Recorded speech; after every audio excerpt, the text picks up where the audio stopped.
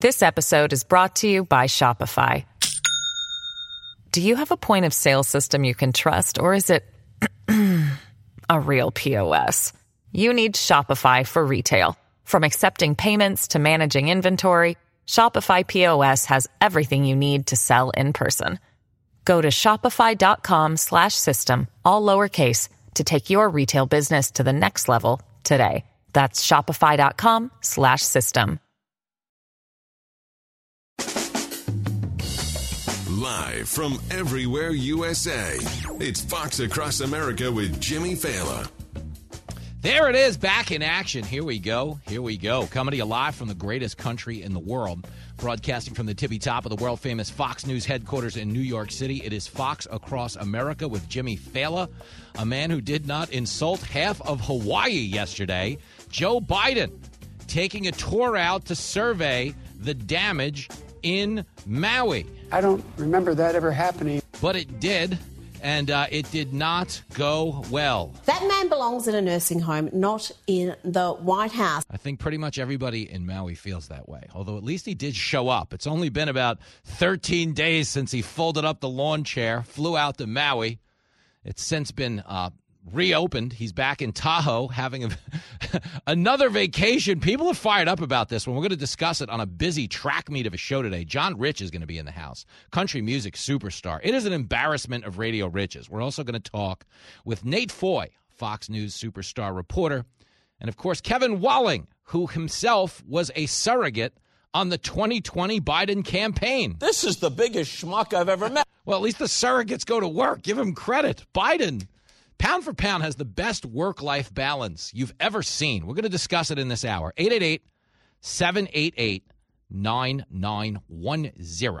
If you want to be a part of this historic second day of broadcasting on KTUC Freedom 1400, conservative talk for Tucson. We are, of course, also making it to day 2 on KYD-TFM in Pine Haven, Wyoming, and KBFS in Belfouche, South Dakota.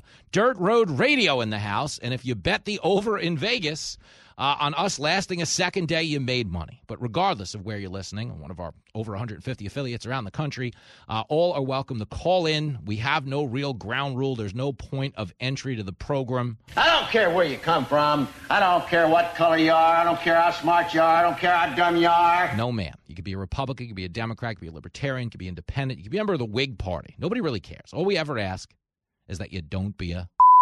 There it is. Happy Tuesday. It's the beat rolls on. It's a busy week for your radio buddy. I am hosting Fox News Saturday Night this coming Saturday at 10 p.m. That is assuming I get out of Vegas in one piece this Friday night. I will be at the Green Valley Ranch. There are a handful of tickets left.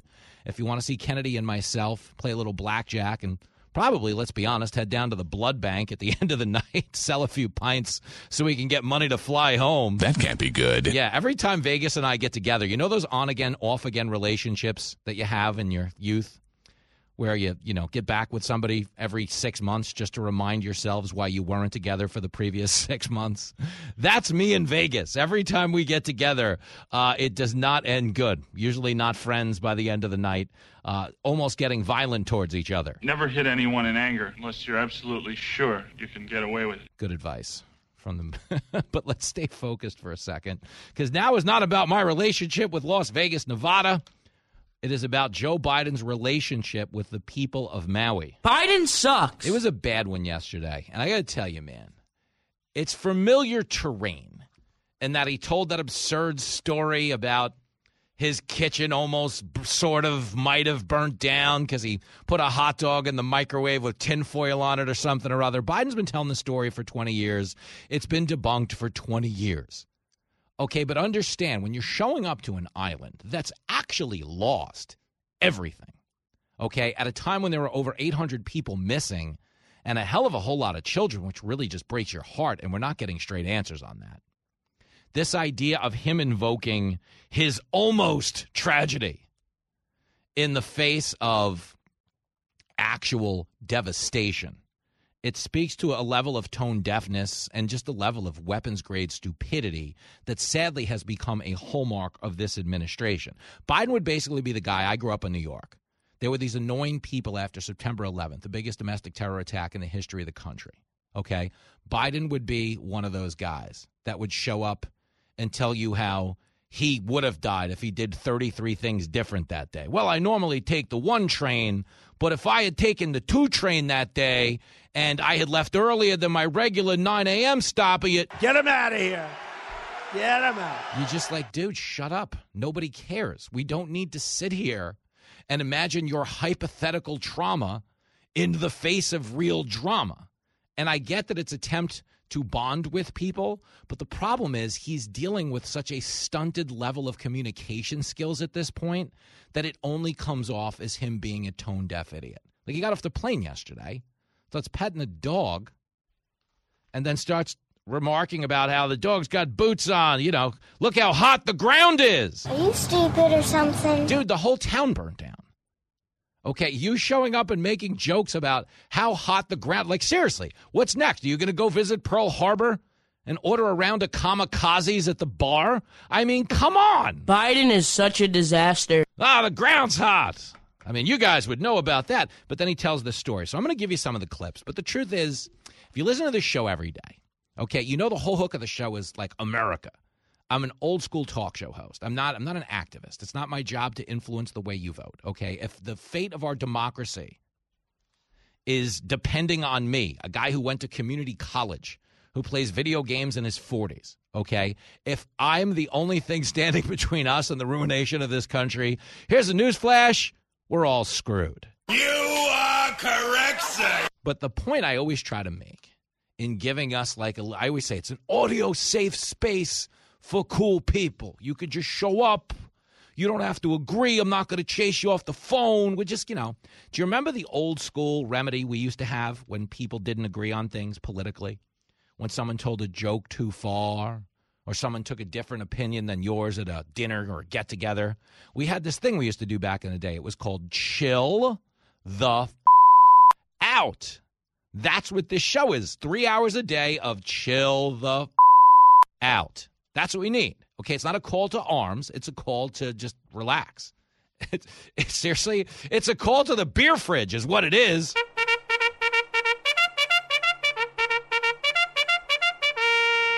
But even that's become contentious because Bud Light went and did what? They put Dylan Mulvaney on the side of a can. So now you only order Bud Light if you want a set of nuts with it. That's stupid. Use your common sense. But the point is, when I talk to you, it's kind of a State of the Union, but it's, a constant reminder, because you don't hear it a lot in media anywhere. We're all teammates right now. Whether you're Republican or Democrat or Libertarian, Independent, we all live in the same country. As the country goes, we go. So as divided as we are politically, the fact that we're using everything as a wedge issue to bludgeon each other senselessly over is why we're falling behind as a country. We're fighting the wrong battles. We're fighting each other so much harder than we're fighting our common enemies. Okay, that there are from time to time things that elude us in terms of progress because we're not focused on what matters. Like right now, you live in a country where we've had a record level of fentanyl poisoning deaths. That should be, number 2 priority, that and the border. Okay, it's overwhelming critical infrastructure, not only in the border towns, but in cities all around the country. And it's going on. Why? Because they rescinded a very effective system of deterrence at the southern border and have gone so far to do so that Biden is now selling off remaining pieces of the border wall to stop the Republicans from passing legislation in the House that would ultimately force them to complete the border. You have no idea how to defend a nation. None. And he has no idea, despite Jill Biden telling us empathy was on the ballot in 2020. Do you remember when Jill Biden said that? Empathy's on the ballot. Oh, shut up, woman. Dude, the beach is on the ballot. Joe Biden has spent 60% of this presidency, hanging out on the beach. When Maui was burning, he was hanging out on the beach, taking a nap, taking it easy. But the point is, the way we do politics now has taken the focus off so many things we should be investing all of our energy into. Okay, the border would be a big one, obviously. The fact that inflation got to where it went. I mean, gas is stupid. You got to turn tricks behind the gas station to afford a gallon of gas right now. I love it when you talk dirty. But the point is, okay, we should be, as Americans, invested in that greater good of like, oh, this isn't working out. We've got this guy who came in. He's kind of a doddering fool. He doesn't necessarily know where he is half the time. We have a president that is clearly not all there. Think about that. 70% of the country thinks he's not cognitively fit for office. Yet we're sitting here entertaining the idea that he might run again in 2024. You understand, if we as Americans are prioritizing a greater good, this is not admissible in the court of public opinion. There's no world where we go, no, we'll nominate him anyway. Sure, he shakes hands with invisible people. It's not a big deal. Just because he's the only president who takes more time to exit a speech than he does to give one doesn't mean we shouldn't give him another go at it. But we do that. Why? Because you on the left hate Republicans so much, it's become a team sport. It's more important to beat the other party than it is to prioritize a greater good. And I don't doubt liberals in the audience feel the same way about the fact that Republicans seem like they're on the verge of nominating Donald Trump.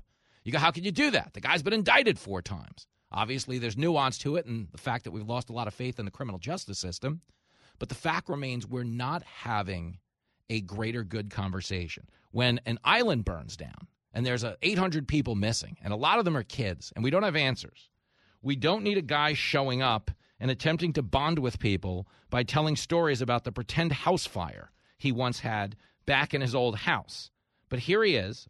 This is clip 21. I don't want to compare difficulties, but we have a little sense, Jill and I, what it's like to lose a home. Years ago, now 15 years ago, I was in Washington doing Meet the Press. It was a sunny Sunday, and lightning struck at home on a little lake. It's outside of our home, not a lake, a big pond, and hit a wire and came up underneath our home into the heating ducts, the air conditioning duct. To make a long story short, I almost lost my wife, my 67 Corvette, and my cat. But all kidding aside, I watched the firefighters, the way they responded. There's an old expression. I grew up right across the street from a fire hall in Claymont, Delaware. And the expression is, God made man, then he made a few firefighters. The man is insane. He's not responsible for himself. I don't know what's going on there. But you're standing in front of a village full of people who've lost everything. Everything. Homes, pets, relatives, children. Children. My God. Yeah, I know what it's like. I almost lost my wife, my 67 Corvette, and my cat. This guy's a serious ass. Dude, nobody cares about what you almost lost. They lost everything. But we've accepted this. It's like, this is, that's what you do with a president of the United States. Every time he opens his mouth, we all hold hands on the sidelines like we're watching a game-winning field goal attempt. And we don't know if the ball is going to go left or right or straight. We all take a knee. We hold hands. It's like watching it's like watching the Buffalo Bills kick a game-winning field goal. It's like trotting out Scott Norwood at the end of the Super Bowl every time Biden opens up his mouth, and then you get just a bit outside. He tried the corner and missed. The idea of, I know what you're going through. No, you don't know what they're going through, because thankfully, by the grace of God, you didn't have to go through it. But this should never be acceptable. Just even the fact that it took 13 days to get him off the beach and go. Okay, do you remember how hard they pillaged George W. Bush after Katrina? Because he flew over it? Okay, oh, hell, I can't believe. Joe Biden was literally sleeping. They said Bush was on the wrong side of the. Joe Biden was literally on his side. Then he rolled over and was on the other side. Then he showed up 13 days later. Was like, yeah, I know what you're going through, because here's a pretend story about my microwave running a little hot, or there was lightning involved, and I got home. They had it under control in 20 minutes. Never mind, as a former cab driver, the transportation achievement that would be doing Meet the Press, having your house hit by lightning, getting home in time to see the blaze extinguished in 20 minutes. I got to tell you, as a guy who spent a lot of time in D.C., I got to throw the challenge flag on this 20-minute claim. Okay, but here's a little more Biden talking about the hot ground, clip 22. You guys catch the boots out here? What's the dog's name? What's the dog's name? That's the hot ground, man. Dexter. Hello, everybody. All right, Chris, we're going to jump ahead to the next spot, okay, guys? Thank you. Good goodness. Now, listen. That's some hot ground there, guys. Oh, no, I got to tell you. That's hot. Just nobody wants to hear about it. It's stupid. It's tone deaf. What's the one upside to that interaction? Okay, yes, there was a dog, so it was nice to see somebody sniffing people besides Joe Biden. But the point is, this shouldn't be acceptable. I'm not here to get you mad at Biden. I'm here to, if anything, I don't want you to get mad at anything. That's, I am, for all intents and purposes, I try to be a force multiplier of positive energy. That's kind of my contribution to the political arena. That and the fact that listening to the show every day leaves you thinking like you too could get a nationally syndicated talk show. You're like, well, if that guy could get one, we could train an ape, pull it off. But the point is, nobody should be okay with what is representing us right now. Whether we're talking about this doddering idiot who's telling pretend stories about his house burning down or the number 2 Kamala Harris. Kamala's awful with her weird laugh. Ha ha! We were told empathy's on the ballots. Good gosh. Okay, well, if he's back on the ticket in 2024, dementia is on the ballot, and we all deserve better. Introducing Dementia by Calvin Klein. Dementia. A fragrance that treats everybody like royalty. God save the Queen, man. Dementia is bottled exclusively at the White House, but how they do it is anybody's guess. The best way to get something done, if it holds near and dear to you that you like to be able to... Anyway. Dementia. One whiff, and all the ladies will want you. Dead or alive. Jackie, are you here? Where's Jackie? I didn't think she was going to be here. Dementia. Bold. We're changing people's lives. Affordable. Pay them more. Confusing. America is a nation that can be defined in a single word. I was excuse me. Dementia. Dementia by Calvin Klein. Now selling at the White House and coming soon to Nash County, excuse me. Dementia. You're hanging out with Jimmy Fallon on Fox Across America. This episode is brought to you by Shopify. Do you have a point of sale system you can trust, or is it a real POS? You need Shopify for retail. From accepting payments to managing inventory, Shopify POS has everything you need to sell in person. Go to shopify.com/system, all lowercase, to take your retail business to the next level today. That's shopify.com/system.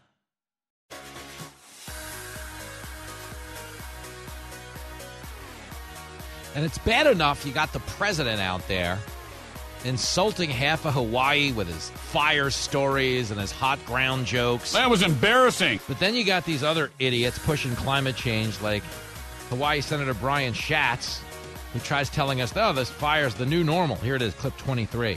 Well, I think we all have to understand that severe weather events are going to get more frequent and more severe. Hawaii is a place that has experienced volcanic eruptions and tsunamis and hurricanes and tropical storms. And we've had a few wildfires, but nothing that threatened a whole city, nothing that flattened a whole city. And I just think this is the new normal for not just the state of Hawaii, but for the whole planet, for the whole country. So, as we contend with increasing severe weather all the time, we're not only going to need to take action on climate, we actually need to be prepared in terms of our emergency response at the state, local, and federal level for the kind of disaster that maybe you hadn't contemplated before. Democrats are so full of crap. Dude, do we have any proof whatsoever that what went on in Maui was caused by climate change? The answer would be no. And to be clear, we do know, and I'm sure you can point to some instances of extreme weather, we've never seen a type of climate change of all the things they've warned us about. We've been told about ice ages. We were told we were going to melt. Then we were just told weather's unpredictable, which, here's a newsflash, it always has been. But I do sincerely doubt that changing weather patterns would cause the human beings inside of the siren department to not use the sirens. I'm sure it was not climate change, although that ideology might have affected the decision on when they were willing to release water and when they weren't, and I know there's some debate over that.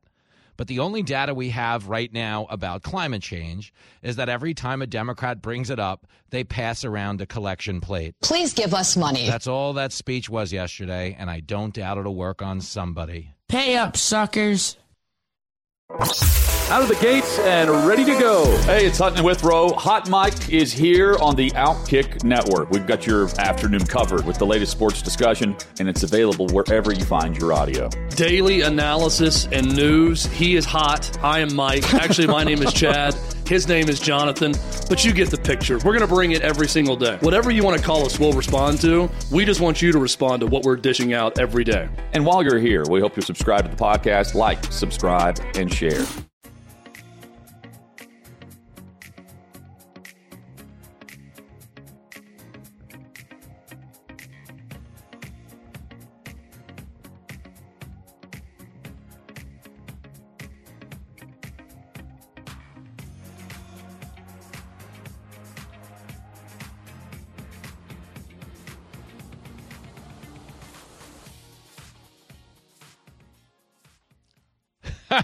I'm dying. Another masterpiece from our next guest, not only a country music superstar, the man who started me on my Scully Western shirt phase. A lot of people don't know that. John Rich is here. The crowd goes wild. Good to see you. Good to see. I wore one of my Scullys today just for you. First of all, that's a rad shirt. Second of all, so we haven't had this conversation. I meant to check in about this. I did catch some heat for wearing one of my Scullys in primetime. I wore a gold one. And it was like... Caught heat because they wanted you to look all suited up? Like Mr. Corporate? Somebody, listen, I'm allowed after 8 p.m., as I was telling you in the green room earlier. Yeah. I do dress like an affordable male stripper. Okay, I bring out some flashy stuff, some rhinestones. You'll see some looks. Right. But sometimes on the serious news programs, of course, they want me to look like an adult. Well there was good luck with that. But anyway. Every time I see you, I still know who I'm looking at, so whatever. There's no fooling John Rich. No. He doesn't need the subtitles. You are what you are, and I like it a lot, and so does everybody else. Oh, my man. You're buttering me up now. Well, you need no buttering on your end. You're back at the tippy top of the charts, which is amazing. Does it ever get old? No, it's actually this one's really stunning. Yes. So you played a piece of "I'm Offended," this new song, but it's on a record called "The Country Truth." Yep. Uh-huh.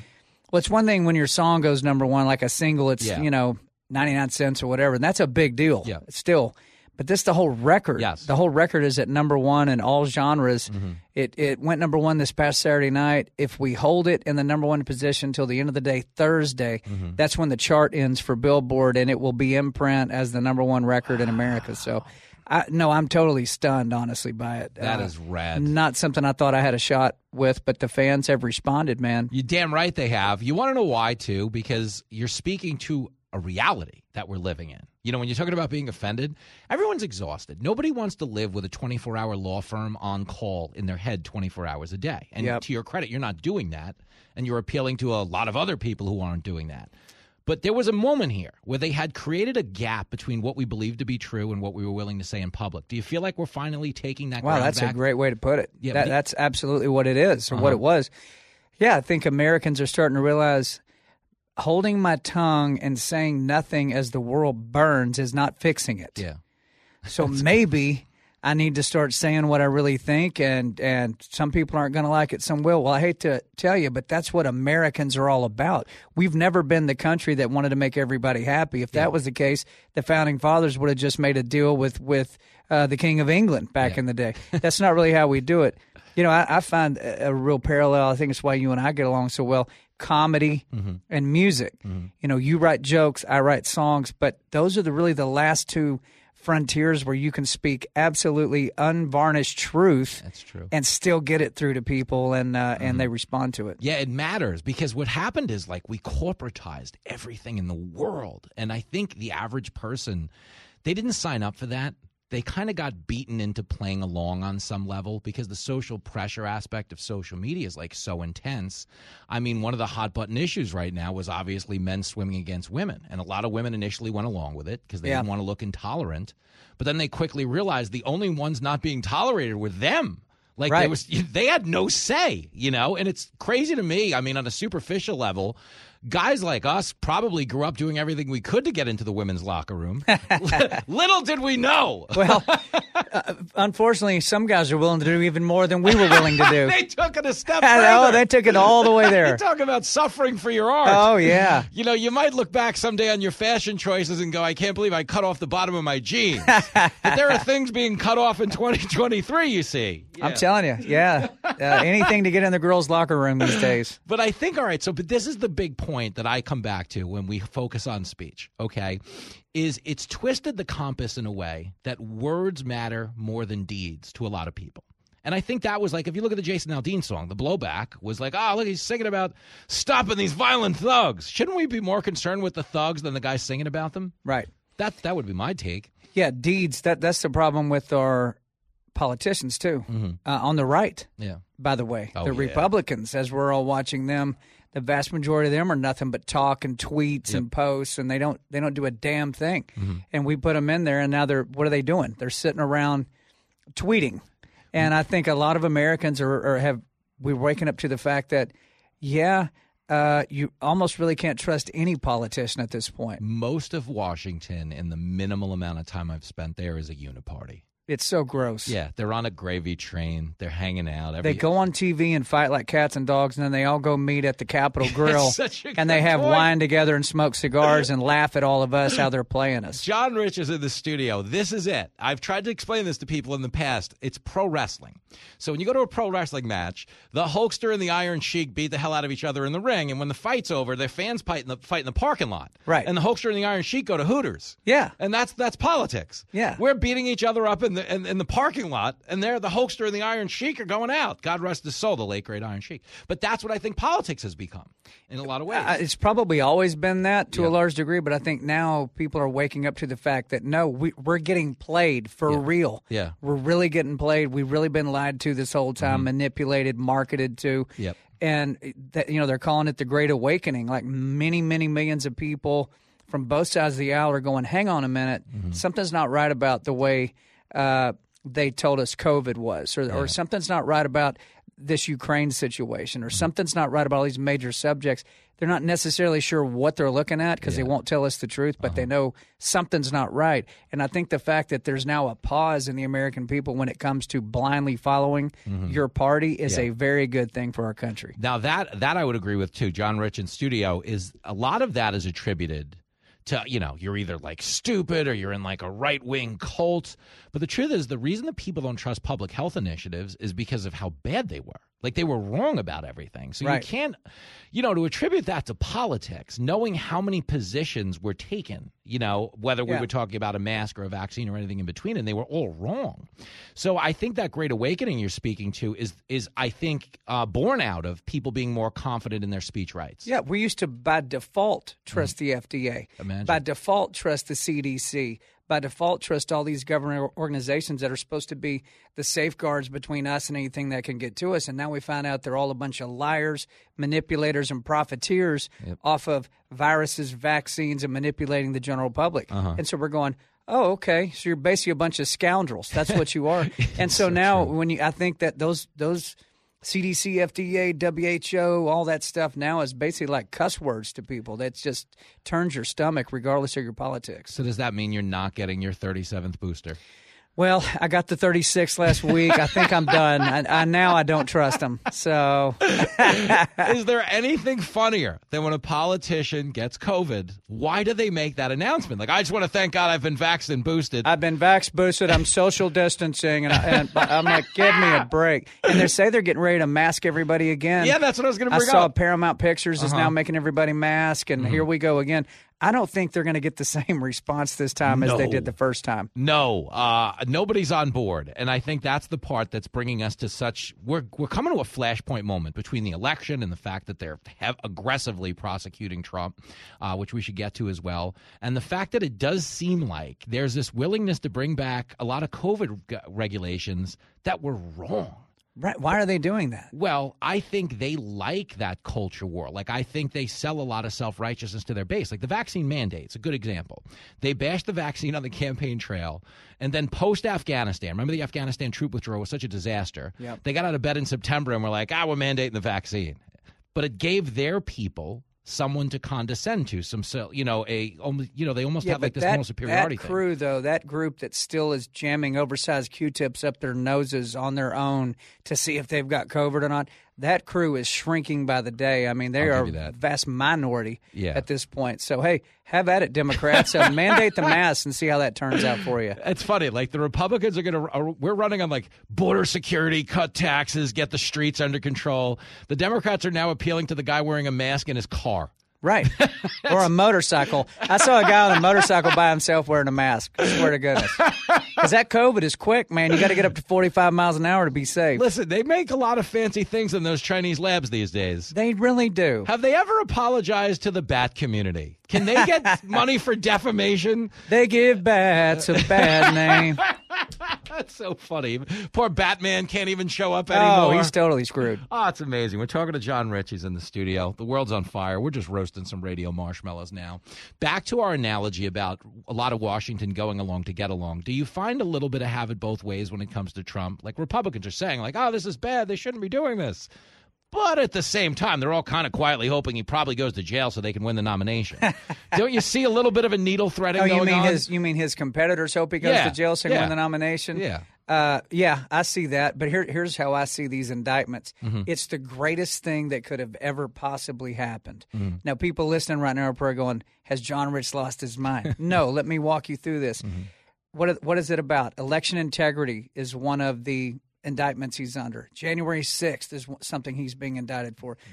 It's been on a federal level, state level, and now local level that a former president has been indicted. So this opens up Pandora's box. Yeah. This now allows Trump to go in and compel evidence, witnesses, and all the camera footage and everything you could ever possibly want and present it in a courtroom, in a court of law, on television, must-see TV that makes O.J. Simpson trial look like nothing, look like a rerun. Finally, we're going to get to see what actually happened in all these situations. The American people get to really learn what happened. I think it had to happen for people to ever really learn the truth. Well, what you make an interesting point about that is that we in this country have a serious election integrity issue because, as everyone knows, the Democrats claim 2016 was stolen to the moon and back. Okay. It certainly looks like some unorthodox things went on in 2020, to be clear. The best thing that could ever happen to this country is a referendum on election integrity, but they don't want that. So it's an interesting point that you make, is that this could come back to bite them. Because right now, if you asked for an election into election, or at least a special counsel or some type of an investigation, they would tell you, oh, it's going to result in violence. We can't have that. You know, you're like a crazy insurrectionist. But don't you think it would be so helpful, whoever won in 2024, however they wind up winning, if we actually did have some type of a panel on legitimate election integrity? Yes, it would. And like I'm saying, when you go into a courtroom, here's the thing. Everybody goes, well, I'll just sue you. I go, you know what? Fine, sue me, because when you do, I get to get discovery on you. Yeah. It goes both directions. So Trump is sitting on his explanations and his evidence that he says he has regarding all these big issues. He's never been able to put it out because if he did, it would just get squashed anyway. But in a court of law, they get the right to compel everything that – remember the January 6th committee? They wouldn't show you the footage. They wouldn't let anybody testify. Nobody that's rebutting anything was allowed in the room. Well, that's not going to be that way in a courtroom. That's going to be completely wide open on both sides. America deserves to see that. We're going to learn a whole lot through these indictments. That'll be fascinating. The one thing I would be shocked to find in January 6 footage is any of my supporters there, only because I hang out with these people. They couldn't make it up that many steps. If there was like a tow rope. My guys would have been out in the other end of the parking lot drinking a beer and listening to George Strait. They're like, y'all have fun. We're staying out here. The John Rich crowd would have been tailgating on the other side of the parking lot. I love that so much. Well, listen, you're back at number one. I think that's amazing. The riding high in the Scully, I've never seen that Scully, but I might find one like it. It's an old one. This Scully's 15 years old, man. It's an old Scully. Yeah. It's a vintage Scully. It is concert worn. I bet I've done 100 shows in this shirt. Good for you. Yeah, man. But they're such good, I wanted to close on that. They're such good performance shirts. The fabric, the breathability, and there's just a real swag. And what I love about them, and this is, I want to give you credit for this, like in big venues, they pop still. Yeah. And that matters. Like if you're doing a big theater or something like that. I'm in Vegas Friday night at the Green Valley Ranch. Oh, it's a great Vegas shirt. That's what I'm saying. You can wear it in Vegas. You look great. Got to. It's not the best shirt to get pulled over in around here. I've had some dust ups. Are you profiled if you get pulled over in New York wearing a Scully shirt? I want to know, man. That's the other reason I think Fox wants me to dress better in the morning, for real. Right. Is because I look and have the energy of a guy who's still out from the night before. Does it change your attitude or your pitch when you're wearing a Scully versus a suit? On TV? Do you feel different, like you want to talk different? Do you button it up verbally as well when you put on the suit? I don't think so. This is the point I'm trying to make, okay? You know the old adage, like, you can't fix grandpa? Well, back to what you and me are. We are what we are. You know what I mean? There's only one version of this. It's like Joe Biden would be a good example of that. There's not some other Biden they could send out to Maui. He's still going to make up a story about a house fire where he put a hot dog in his microwave or something weird. And it's like that's just who the guy is. And I'd like to think we have that, but minus the dementia. We just have, we're a good time version of that sort of thing. Yeah, we still remember each other's names for now. For now, Jimmy. Someday I'll walk up and go, yeah, so what's his name again? You know? Listen, man, it is an honor co-starring in the series finale of America with you. You know, absolutely. I'm glad to be in the final season. We've got comedy and music, but now we can both say we started in the final season. That's not nothing. Absolutely. Well, I want to thank everybody listening for supporting what I do. I have no record deal, publishing deal. I stepped away from the entire music industry because they wouldn't let me sing what I wanted to. Yep. Now I'm singing what I want to, and I'm sitting at #1 on the iTunes chart, and so thank you for downloading that record, guys. I greatly appreciate it. And there's got to be nothing more badass, before we go, than the fact that they're getting the straight dope from you. There's no editorial oversight. It's just, Zero. So all of that creative latitude, do you find that it's easier to create because you're not mindful of barriers? 100%, man. It would be like somebody editing your jokes. Yeah. And you're going, I think it's funny, but I have to make somebody else happy before I can say it. This is the freest I've ever been as a songwriter, singer in my whole life. Good for is you. Right now, and that's why this record's doing good. People are listening to it, going, "I like every song on this record." I'm like, yeah, that's because a record label didn't edit it. You know, some lawyer didn't come down and go, verse 2. You're just hearing what I have to say and what I think, and the country truth, baby. That's what it's called. That. God, we love it. Go buy 2 copies. You're the best, John Rich. Appreciate it. Back after this. The show not afraid to call out both sides of the aisle. He's the other side's worst nightmare. This is Fox Across America with Jimmy Fallon.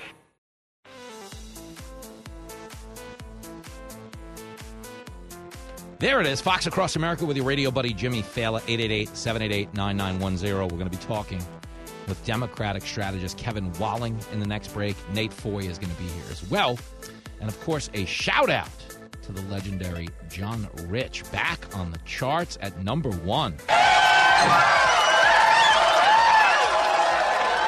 That's a big deal. I love talking to John Rich for the simple fact that I love talking to creatives because they're honest. You know, in order to make something that works, whether it's a song, whether it's a joke, whatever it is, you're an author, whatever the hell you got to do, you've got to find some type of a truth that people agree with. That resonates with people. Like when you're at a comedy club, one of the funniest things you'll hear is like you'll be telling a joke on stage and somebody in the second row will be like, we were just talking about that on the way over here.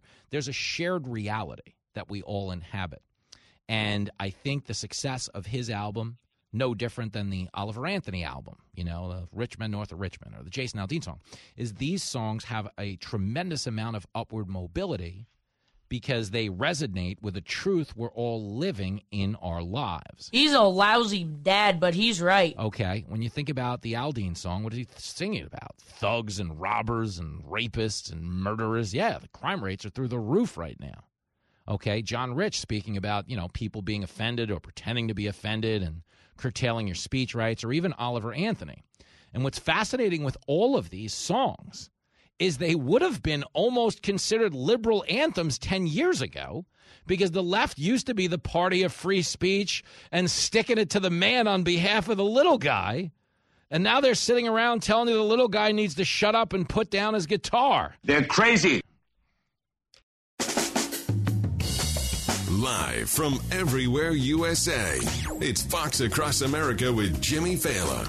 Oh, you bet it is. And we are back in action for a big hour with your radio buddy Jimmy Fallon on Fox Across America, your home for top shelf radio in a bottom-feeding political world. We have people in Washington that don't know what they're doing. It's a mess. 888-788-9910 if you want to be a part of the hour. That will also include Kevin Walling, who is a former surrogate for the Biden 2020 campaign. He's, of course, a Fox News regular. He just got off the outnumbered couch, and he's going to come by and make the case that Joe Biden is ready to go for another 4 years. Sell crazy someplace else. We're all stocked up here. It's a heavy lift. Like, I like Walling. I get on with him. And, one of the reasons I book Democrats on this show is I'm trying to create a world where we learn to coexist with people who disagree with us. I think on the right we're pretty good at that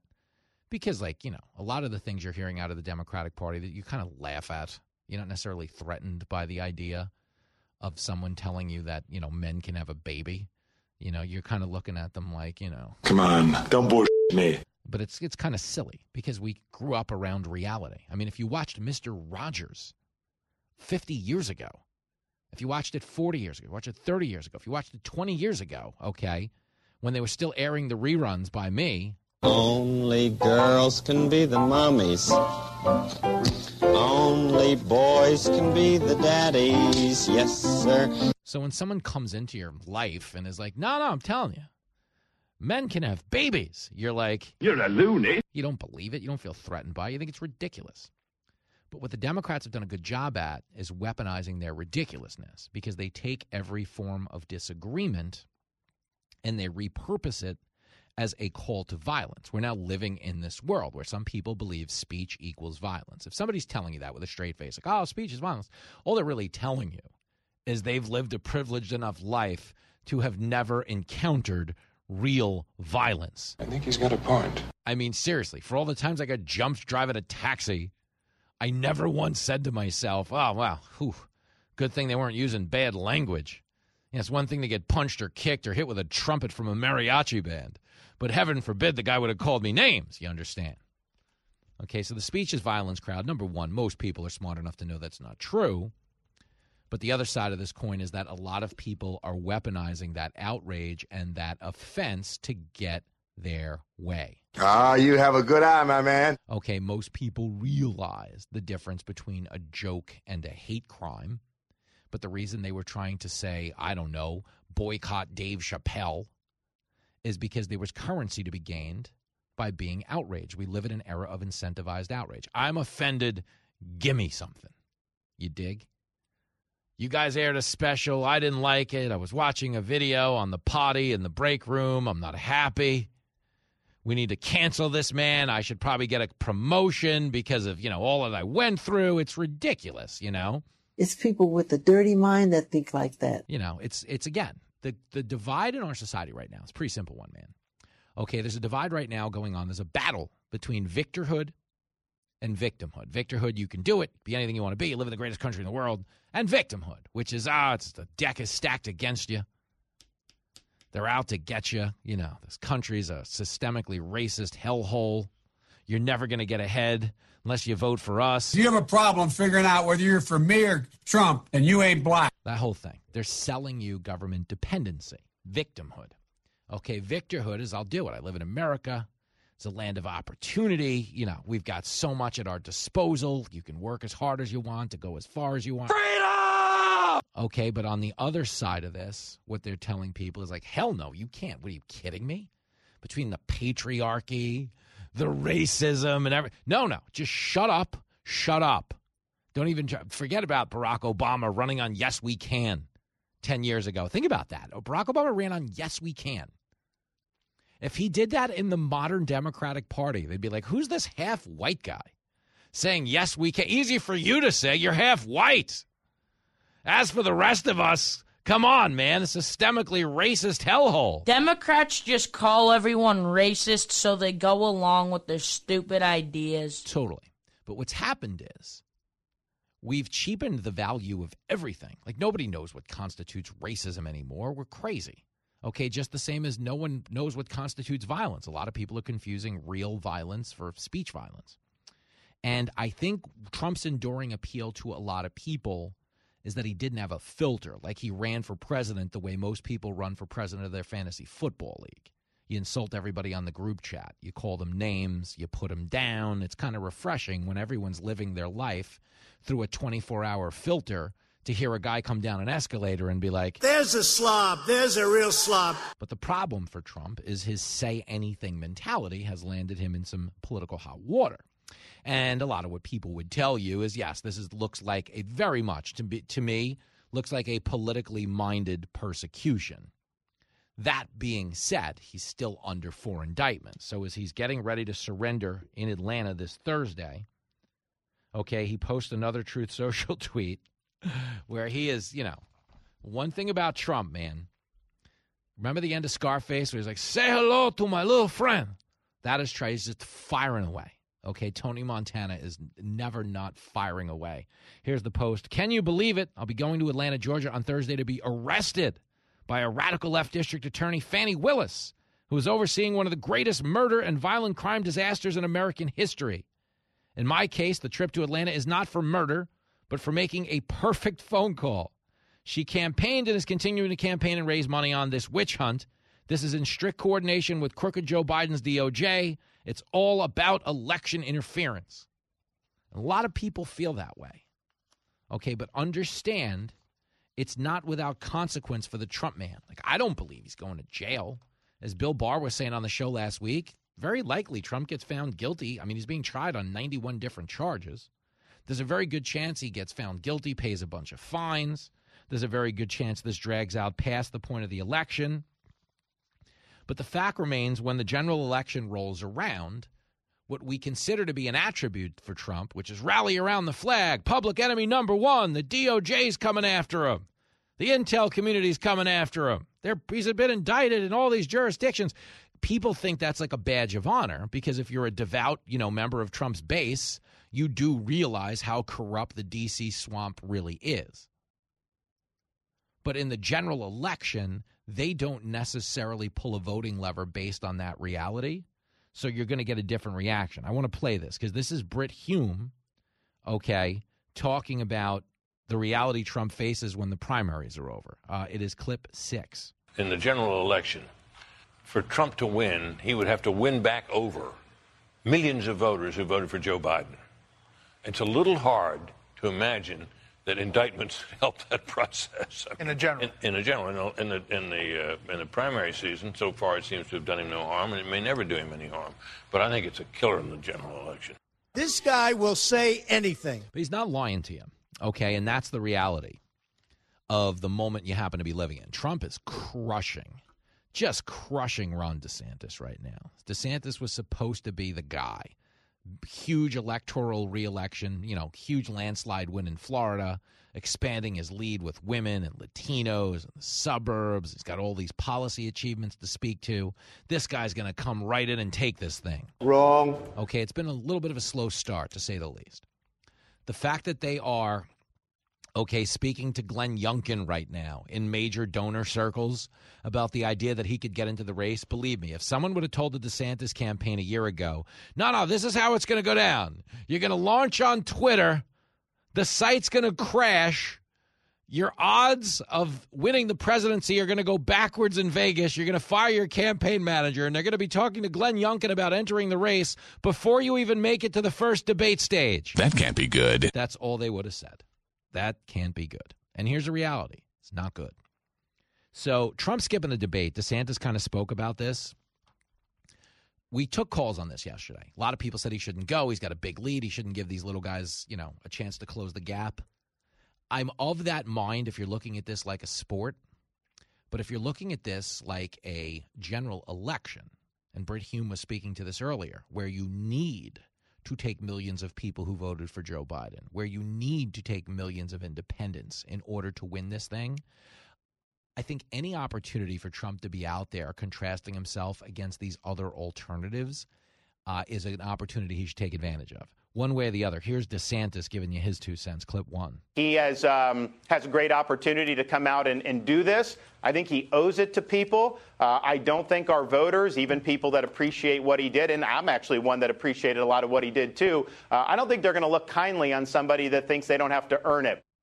So that's DeSantis. And he says, Trump thinks this is a monarchy. He doesn't want to get in there and mix it up and blah, listen, here's reality. Okay, you obviously know who Trump is. He's been around. He's been a public figure for the better part of 3 decades, which is why the hysteria that surrounded his entrance into politics was so laughable to a lot of rational observers. Yes, he didn't have a filter. Yes, he wasn't playing any conversational defense. But that wasn't like a new Donald Trump. That was the same Donald Trump we knew for 15 years as the host of Celebrity Apprentice. That was the same Donald Trump we knew when he was going on shows like The View all the time. The View was awful. Even Howard Stern, when Howard was the king of all media, before he got cranky and became the Prince Harry of all media. Trump was a fixture in polite society. Him getting into politics with no filter was treated as like, we're all going to die. And they kind of started to believe their own hype on the left, that he was like an existential threat to the country.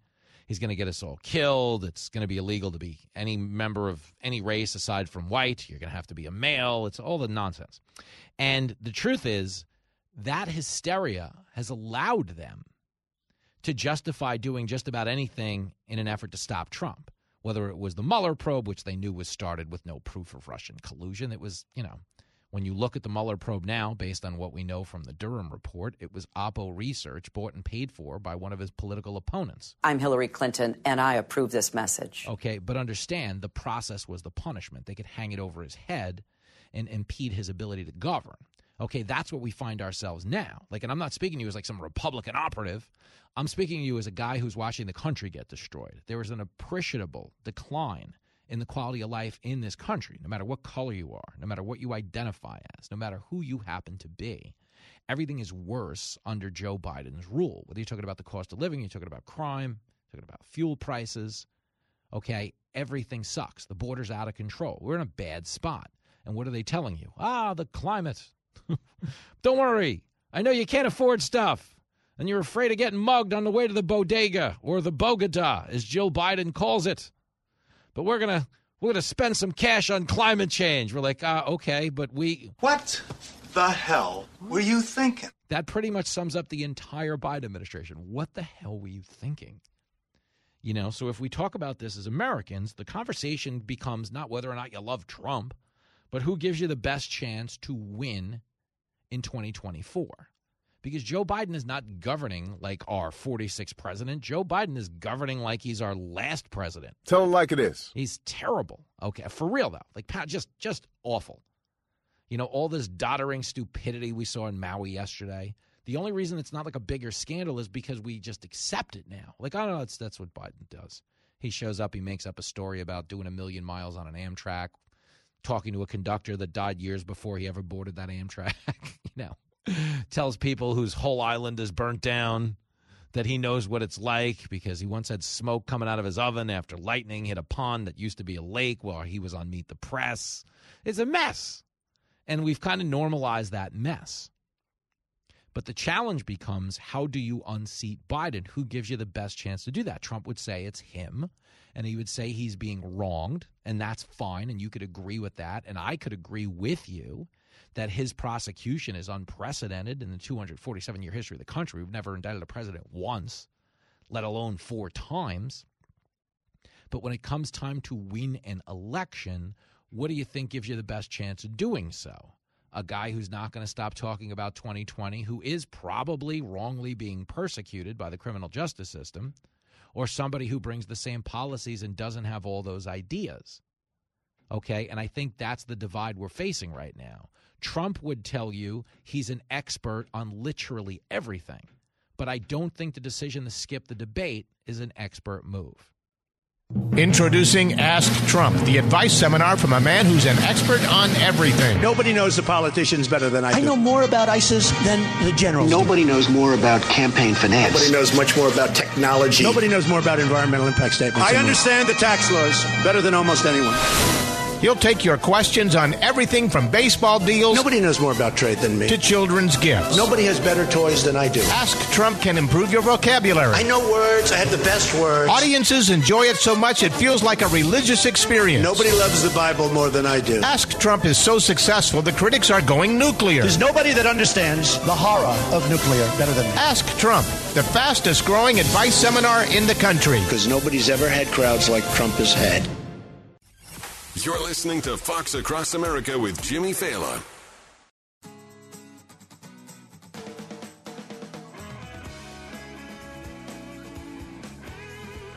There it is, Fox Across America with Jimmy Fallon.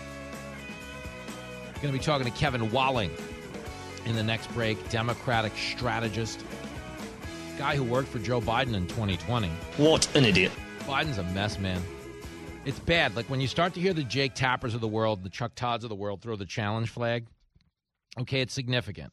Because what the Democrats realize is they're in the speak now or forever hold your peace portion of the wedding, okay? And when you've got a guy as historically unpopular as Joe Biden happens to be, there's a lot of folks obviously consumed with winning this thing that don't want to trot him back out there. The divide is, Biden probably, if you're watching this, I don't think any objective observer thinks the guy's actually in charge. I think a Biden presidency is appealing to, the bureaucrats in Washington for the same reason we detest it as regular Americans. Like, hey, this guy's not even running this thing. This thing's a joke. What are we talking about here? Okay, but they like that because they're able to exercise a lot more power behind the scenes with a Biden than they would if they had someone younger, and that might be the concern with why he put Kamala Harris in the first place, is every time Biden shakes hands with an invisible man, people go, I don't know, what do you guys think? Probably time for the 25th Amendment. Should we go swear in Kamala? And everybody's like, No, God! No, God, please, no! No! No! Nobody wants anything to do with Kamala Harris as your president. She is a fraud, a phony, a woman without a moral core, a regular two-faced, mealy-mouthed politician who swings with the wind. That being said, here's Chuck Todd talking about the reality Biden faces in the polls. It's clip 12. This stuff has taken a huge toll on him. Biden, right before the 2020 election, he was right side up, which in our polarized politics is quite astonishing. But look, Trump and Rudy Giuliani began this campaign to try to tarnish Biden, to try to turn him into the Clinton name, with the obsession over the Ukraine businesses with Hunter. And it's worked. His numbers now look more like Hillary Clinton 16 than Biden 20. That was embarrassing. Good for Chuck Todd. You don't have a clue. Seriously. Yeah, Biden, before the election, he was right side up in the polls.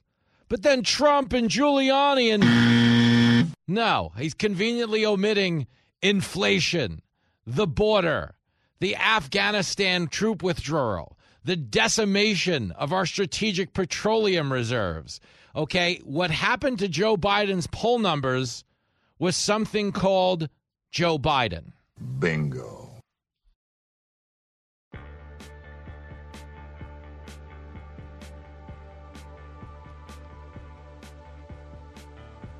It is Fox Across America with Jimmy Fallon, and if you've been watching this channel, you know there is a major TV event coming up on Fox News. We are, of course, talking about me hosting Fox News Saturday night, this Saturday at 10 o'clock.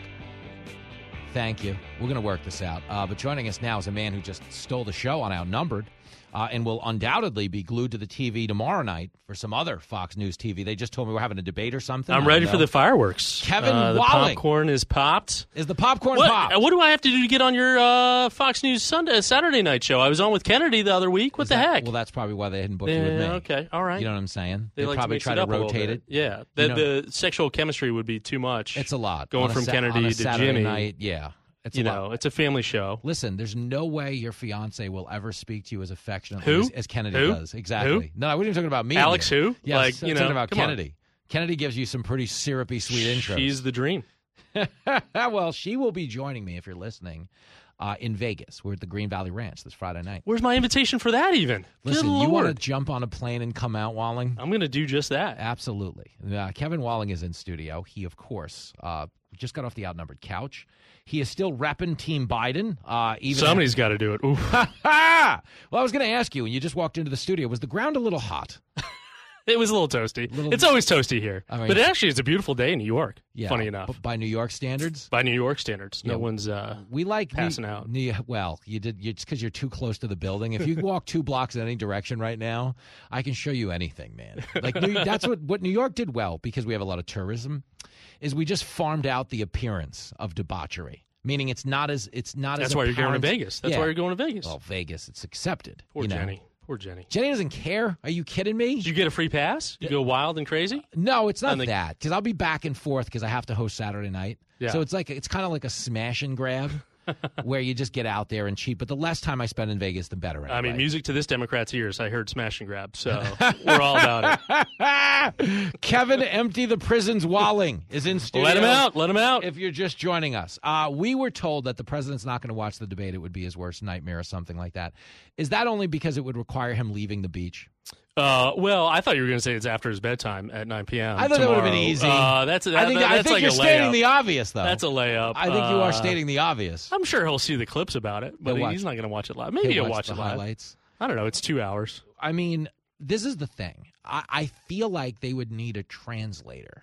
I'm not taking a shot at the president. I'm just saying there's two different languages being spoken. These guys are going to be talking about, like, border security, crime, lower taxes. Yeah, we talk about that too. Do you, though? Yeah, here and there.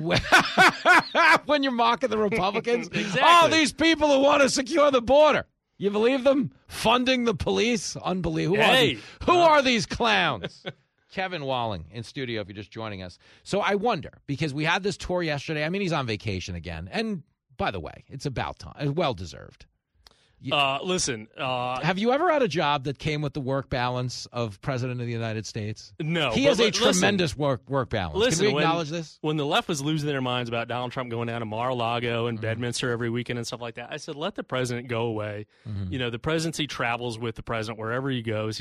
Presidents are truly never on vacation. Not speaking as a Dem who supports Joe Biden, but you know, the presidency travels with them, and they're lucky if they get 4 hours on the beach or something like that. So you're saying the bureaucrats who are running this behind the scenes are in Lake Tahoe right now? I'm saying the team travels with the president, and he is in full command of everything going on from Maui to DC. Do you understand? This is crazy to me, but I don't know another human being who I've seen with his shirt off more than this president.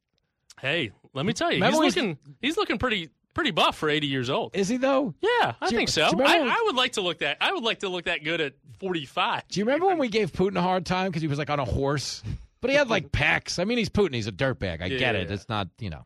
I was more taken with his gold chains that he wore around his neck. Putin. He looked like a gangster. All dictators at heart are gangster rappers. Oh, 100%. Every single one of them. Well, what are you saying about the women? What are you saying about Vivek then, doing those raps? He's a gangster rapper. There's two things. Okay, Vivek, first of all, he rapped, which was absurd. And he went up in the polls after that. People liked it. But then there was the video of him playing shirtless tennis yesterday. I saw that. I don't know what I hearted that. I don't know. All right, I dig it. You see, I'm of two minds, okay? You got Vivek, who's clearly auditioning for the U.S. Open. But then you've gotten Biden, who's turned our border into the U.S. Open. I don't know how I feel about this. Yeah. You gravitate more towards the open border guy or the shirtless tennis player? I gravitate more to Joe Biden. But listen, Vivek, you know, he had some fancy footwork in that. I don't know who was hitting the ball back to him. I know. But he was really into it. Somebody was ripping shots over the net there. Had to be a male tennis player. I'm kidding. Just taking shots. I'm just echoing Serena Williams' sentiments. Let me play you this. We're talking about the cultural divide in the country right now.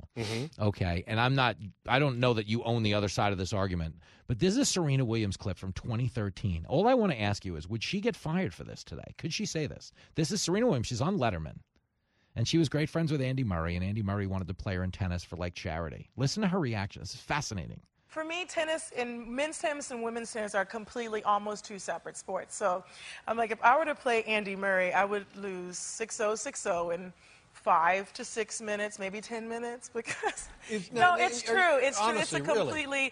It's a completely different sport. The men are a lot faster, and they serve harder, they hit harder. It's just a different game, and I love to play women's tennis, and I only want to play girls because I don't want to be embarrassed. I would not do the tour. I wouldn't do Billie Jean any justice. So Andy, stop it. Yeah. I'm not gonna let you kill me. That is the greatest women's tennis player of all time. She would probably lose her Nike deal today, would she not? I don't know about that. Listen, I think she could have held her own. Well, she doesn't. Yeah, I know. Come on, Walling. This kind of self-defeating stuff. Kevin Walling's in studio. Try not to get canceled. It is a common occurrence with you with me joining your radio show every week. But is it not fascinating? Because there is this flashpoint moment right now where there's so many battles. In a weird way, it's actually hurting DeSantis because he's very invested in the culture war stuff, and it isn't really popping outside of Twitter. And I think that's the problem. I think DeSantis is running to be president of Cat Turd. Yeah. Like the right-wing influence crowd. Yeah. And I don't think the country cares. No, I think you're right. I don't think they care. And that's what I think is so fascinating about tomorrow night is I think there's this element of it's Garfield minus Garfield because Trump might not show up, which I think it's leaning that way. So there's going to be a fair amount of Trump talk. But I think if the Republicans were smart, they would have a hyper-focused, issues-based debate. Don't listen to Republicans coming from this Democrat. No, but Jimmy, you're right? Like our most recent Fox News polling showed that 38% of Republican primary voters want the economy is the number one issue, followed by the border and immigration at 11%. If you're not articulating a clear vision on the economy, right, and not talking about 2020 and revisiting all that kind of stuff, then you're not going to win that tomorrow night's debate. Yeah. Well, I think that's another good point. Kevin Walling is in studio, and this would even pertain to Trump. I don't think 2020 is a deliverable. No. And but I think there's a percentage of him and his base that basically are running in 2024 because they think that proves 2020 was stolen. Yeah. You know what I mean? It's kind of like, relitigating that, but it's not really a deliverable. And that's what's fascinating is I think Biden, I think Democratic Party in a whole is in a particularly vulnerable spot. But similar to the midterms, I don't think anyone should be surprised if they got out of it with a win. Yeah. And I think the conventional thinking going into the midterms was it was red wave, right? But we didn't have one. Yeah. So I think the Republicans need to have that kind of call to Jesus moment right now where they need to realize it starts immediately. Well, listen, and I think to your point, there's a disconnect between what they're saying, Ron DeSantis, woke, all this kind of stuff, and what people actually care about. And it's reflective in that poll I just mentioned. Folks care about the economy. Wages are going up. Inflation's coming down, but not to the point where it needs to for a lot of people. And people are still struggling. Yeah. That's why the president's talking about Bidenomics to the degree that he is and talking about everywhere he travels. He's talking about inflation coming down, investments in manufacturing. Is it breaking through? I don't know. It doesn't look like that. Yeah, the polling. But we need to hone on that message. Yeah. And Republicans should do that tomorrow. Yeah, I mean, you're living if they want to win. It's a precarious economy when someone's been forced to get a job selling cocaine in the White House. You're living in a bad America. Hey, now that baggie was there for free. It was a giveaway. It was a giveaway. Well, they do give away a lot of things in this party. Hey, now if they'll give away college, what's an 8 ball? People, they pull them up by their bootstraps. Let's talk as a Democratic strategist. I just want you to preview the Republican debate on a person by person basis. Who could you see having a strong night in this crowd? If you're dealing with a Trumpless crowd, you got a DeSantis, you got Vivek might rap, Tim Scott's out there. Yeah. 8 people have made the stage. Listen, look at the optics. I think Nikki Haley is primed to have a breakout moment. She's the only woman. If you had to be a platform. surrogate for somebody on that platform, would it be Nikki Haley? It'd be probably Nikki Haley or Tim Scott, mostly because their campaigns are run out of Charleston, South Carolina, which is my second home and the best city in America. It is so funny. That's the only reason why I would choose those two. Swamp's just going to swamp. I love this guy because of the commute. This is what the American people need right now. Amen. Come on down to Charleston. But is that not how Washington works as a whole? Sure. I admire the candor. Yeah, come on. You always get me in trouble on this show. No, I do. We're talking to the great Kevin Walling, and we're having an honest discussion about tomorrow night's big debate on the Fox News channel. Brett Baer, Martha McCallum. It's going to be great. I'm excited to tune in as a Democrat. I think a lot of people are going to be flustered when they turn it on and realize I'm not co-hosting it. I'm actually going to be disappointed that you are not. I think a lot of people, and at least during the commercial breaks. I'm hoping Fox, in addition to my commercial break appearances, will air some type of disclaimer now that, listen, I know the guy who went to community college might be expected to be here. He's not going to make it to ask them if they were a donut, what flavor would it be? The hard-hitting. That's a great question. Well, Martha was on the show last week. We were previewing the debate. Love Martha. And she's going to be great. Can I tell you something? Yeah. She's so great to do TV with because it just, bang, it just happens fast. There's a back and forth. There's a matter-of-factness that I think makes her and Brett so specifically good at what they're doing. But one of the things we discussed was movies. Wouldn't you like to, on some level, hear more questions about superficial things? Yeah. If only because it gives you a glimpse into the person. Yeah. Like they have a policy opinion down.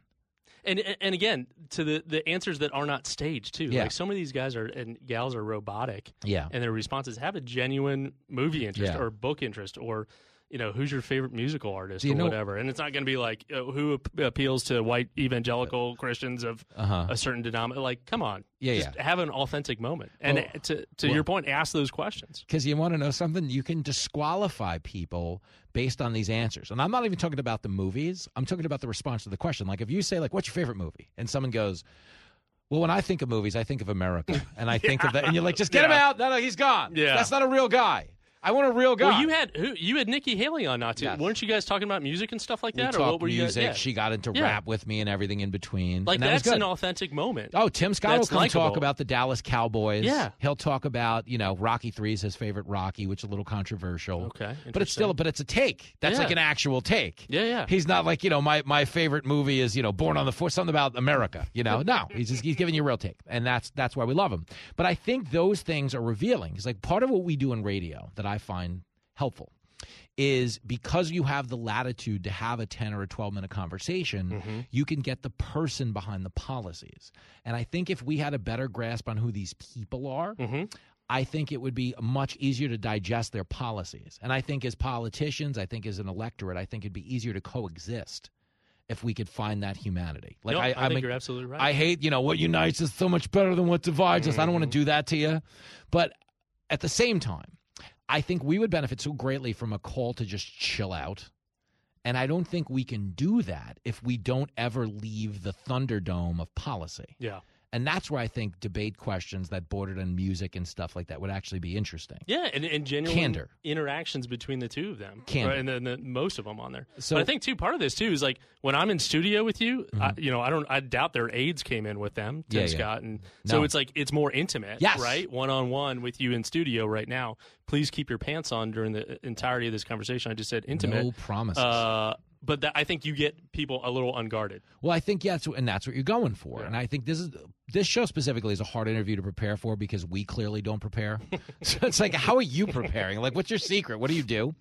But I think in some regards, I think what people want to see in those moments, because these are instinctive answers, and you get a real person. Yeah. That's what I'd want to see more of. So did Martha say she was going to do stuff like that? She or may ask a movie question. Okay. Something like that, and we'll get some interest. We're going to get some interesting answers. Well, and plus you got multi-generation, like Vivek is, I don't think he's 40 yet. No, he's younger. You've got Pence, who's probably 60. Like, you've got different demographics with experiences and stuff like that playing off each other. I'd love to see that conversation. How funny if DeSantis is like, it's the Snow White reboot. It's like a fraud. He actually likes all Disney movies. Yeah. It's like, I like the new live action Little Mermaid. There's a Frozen 2 is a favorite of mine. Wouldn't that be so funny if you just blurted it out of nowhere? That I would watch, Kevin Walling. You see, that's the joy of radio. You get real human beings. Exactly. Hopefully tomorrow night, and I don't doubt they'll do a great job with this. 8 people. I think it's more manageable without Trump because it should be a little bit less of a food fight.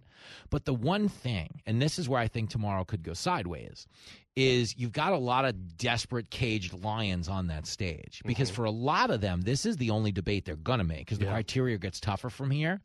And the fundraising money is going to dry up a little bit. Because like when you hear people talking about Glenn Youngkin, that's a bad sign for Brian anybody. Kemp too, in Georgia. If you're getting ready to pass around the collection plate, and you're now hearing rumors about the Youngkins and the Brian Kemps of the world, that's a bad sign. Yeah. So I think a guy like DeSantis has to have the night of his life. I think you're absolutely right. And listen, like, all these folks are preparing for that breakout moment, depending on what questions are asked and what they field and stuff like that. And it's just going to be interesting to watch. Yes, certainly. And they got to be in fighting shape now because they're odds are going up against Joe Biden. Well, and this for a lot of people, especially Republican voters, is the first interaction they're really going to see with an in-depth kind of conversation. Well, that's why I would say Trump should be there also, though, because this is absolutely this is also his chance to meet those independents and those Democrats he'd need to peel off. I've talked to a lot of Democratic friends. They're going to be tuning in just because they're interested in what the other side is going to say, especially independents. This was a big mistake on Donald Trump's part. I agree. I think he should and he's be a good there. debater. Yeah. Like you look at previous debates, and I'm not here out praising Donald Trump as a Democrat, but he's a pretty effective guy on that debate stage. Especially coming in as a former president. Yeah, no, he's got heat. I mean, and to be clear, no one's Joe Biden. We get that. Okay. Amen. You get someone First in our that hearts. fierce and that First in our sharp. hearts. There's something about the way he quits talking in the middle of a sentence because he's done. It just throws you off your game as a debate. You know what I mean, Kevin Walling? But we love having you. I will be in front of the TV with you tomorrow night in some capacity. I can't wait to watch. The great Kevin Walling, ladies and gentlemen. Get him out of here. Get him out. It's the show that never hits the books. I love the poorly educated. You're listening to Fox Across America with Jimmy Fallon.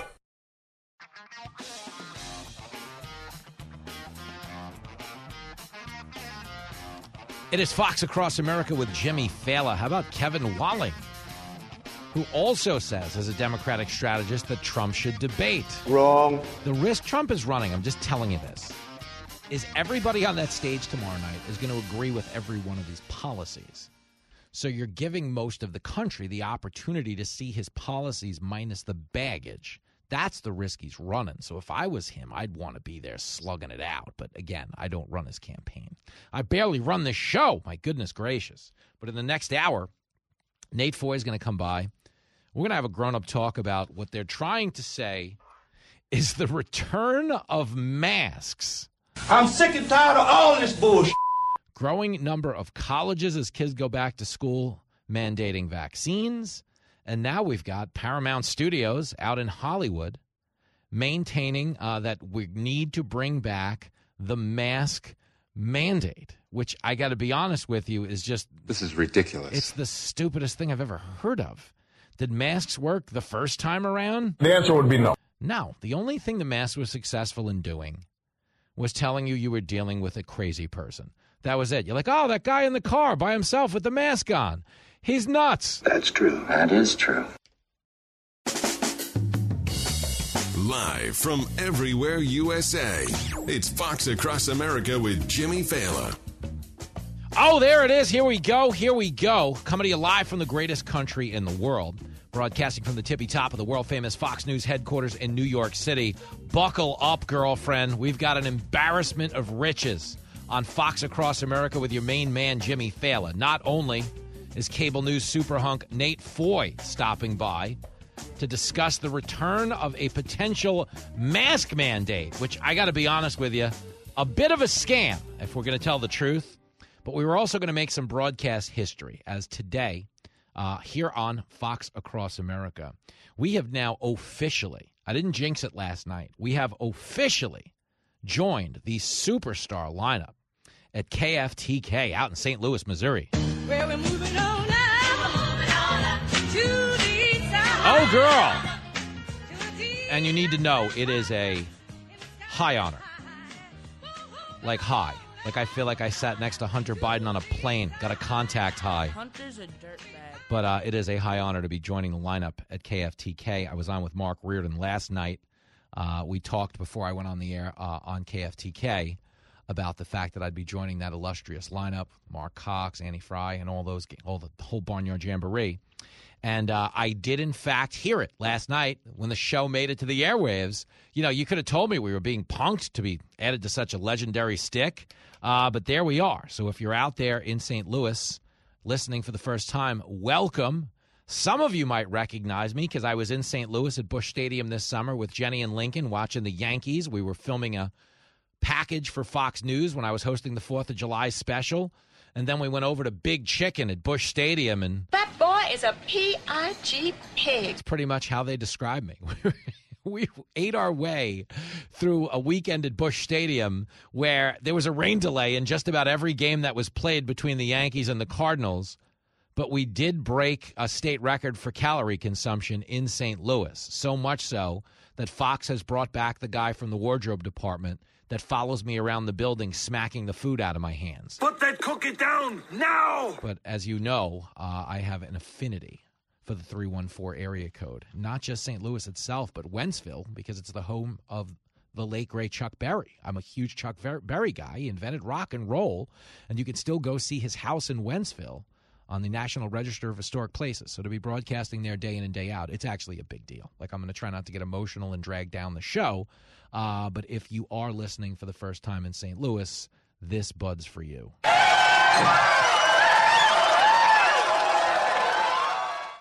No buds, nothing being handed out to the people trying to bring back the mask mandates. But this is a real story. Like, I thought this was a fake story today when I got out of bed and read this.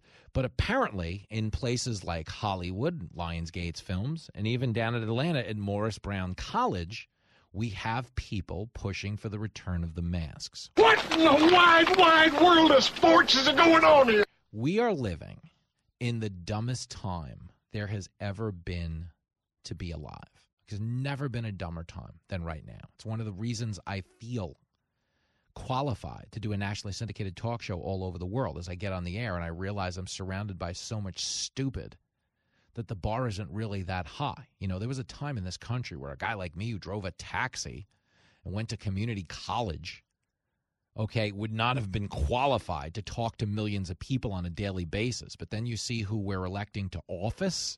Oh, my goodness gracious. Country is being destroyed by stupid people, by very stupid people. It is a flat-out stampede of stupidity in Washington, D.C. I mean, it starts at the top. Biden sucks. But even so, I mean, you look at your vice president. Kamala is a lying sociopath. Fact-checked. But then everyone in between, you know, if you were to really think about it, just right on down the ladder. Nancy Pelosi is a total dingbat. Yep. And then even here on a local level, who do we have? AOC? AOC is a dope. Of course she is. And then there's the great Chuck Schumer. Chuck Schumer is a clown. This could go on for days. Okay, but we'll head down to Georgia. The home of Governor Stacey Abrams, by the way. Stacey Abrams is fully.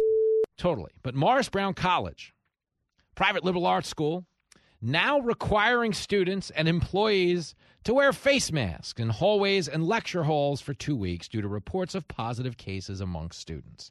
Now, I got to be honest. If you're going to your freshman year of college at a liberal arts school, there are much worse things to catch than COVID. What the hell did you just say? COVID, if you're partying at a liberal arts college, COVID is not a top 10 virus to worry about catching on campus. I think he's got a point. Okay, but what's happened with COVID, and you know this if you were paying attention, is it hasn't been about controlling the virus. It's always been about controlling the people. Hasn't been about science. It's been about political science, which is why during the pandemic itself, a guy like Dr. Fauci took more positions on COVID than the nurses did on Pornhub. Oh, yes. I've read about that in the Bible. But think about this. This is the mask science. You know, people always say, oh, the science is settled. Follow the science. Here's Fauci, the patron saint of public health initiatives on masks. Tell me if you know what to do. Tell me if you end this minute and 7 seconds I'm about to play you knowing how to feel about masks. People should not be walking around with masks. Let me just state for the record that masks are not theater. Wearing a mask might make people feel a little bit better, and masks are protective. But it's not providing the perfect protection that people think that it is. There has not been any indication that putting a mask on and wearing a mask for a considerable period of time has any deleterious effects. There are unintended consequences. People keep fiddling with the mask and they keep touching their face. And can you get some schmutz sort of staying inside there? Of course. You do not need to wear a mask indoors if, in fact, you've been vaccinated. Good that you're vaccinated, but in a situation where you have people indoors, particularly crowded, you should wear a mask. So even if you are vaccinated, you should wear a mask. If, in fact, you are vaccinated, fully vaccinated, you are protected, and you do not need to wear a mask outdoors or indoors. When the children go out into the community, you want them to continue to wear masks. You know, if you look at children outside, particularly when they're with the family, walking down the street, playing a game or what have you, don't have to wear a mask. Oh, my goodness. Fauci's just pulling stuff out of his butt. I mean, if you followed that, I don't know how you could, but if you followed, it was all over the map.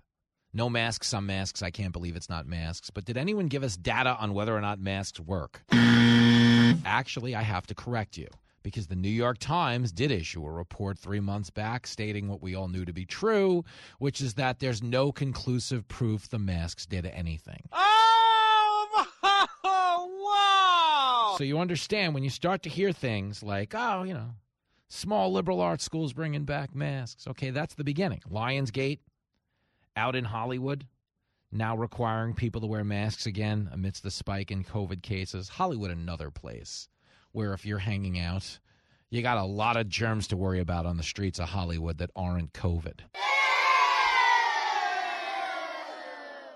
But again, a lot of these public health initiatives don't come with any plan or means to control the virus. It really is about controlling the people. And as you inch closer to the 2024 election, it's funny because there's been the one drumbeat on social media out of the Republicans. It's like, oh, you wait. There'll be another COVID variant just in time to shut down traditional voting and everything in between. And I understand that sounds like a skeptical way to live your life.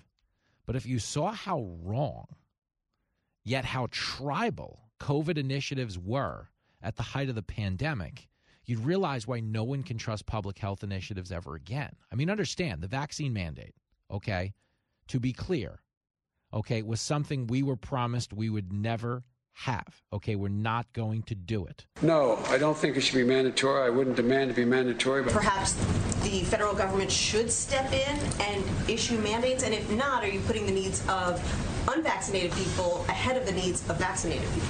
Well, I think the question here, one, that's not the role of the federal government. That is the role that institutions, private sector entities, and others may take. That certainly is appropriate. Also, local communities are going to take steps they need to take. I don't think you'll ever see a mandating of vaccine, particularly for the general public. You are so full of shit. Because that same Fauci turned around and mandated the vaccine. That's just how white folks will do you.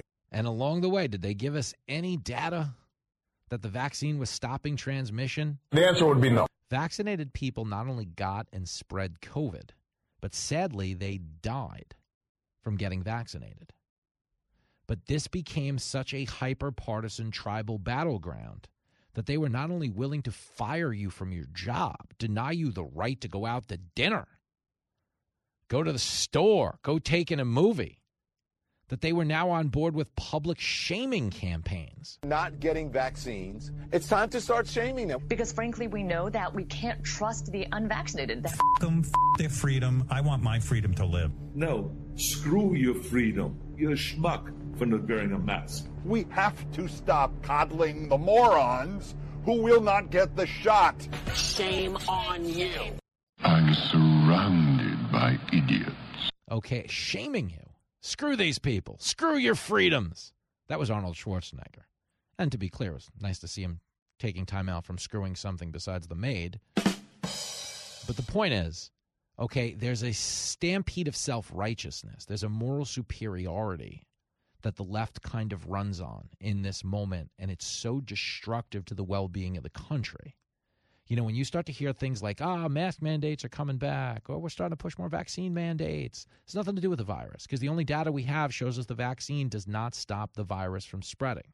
Just the same as the only data we have shows that masks did not have an impact on controlling the spread of the virus, number one. Number two, they screwed a lot of people up socially. A lot of kids missed verbal cues, didn't get a normal chance of going to school. Not to mention all of those people that were duped by the mask. You fall in love with somebody because you think they look gorgeous with a mask on. Then they take it off 6 months later and no! You got tricked by the mask. There's a whole dating app out there for that by now. There should be. Like plenty of masks. And, you know, the truth is, I'd be on board with any of this if I thought it worked. But every piece of empirical data we have shows us that it didn't. So when you hear things like, they're talking about it on planes, talking about it in Hollywood, they're talking about it in colleges, they're not saying that with controlling COVID in mind. They're saying that with controlling you in mind. And I'm out here in the real world, and I know what's right or wrong or bullshit.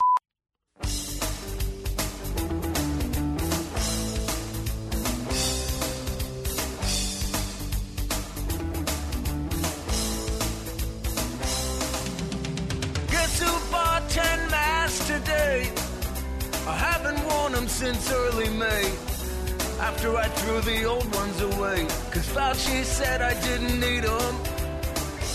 All the kids have to wear them in school. They don't care if you look like a fool. Man, it seems like a stupid rule, but what do you expect from Joe Biden?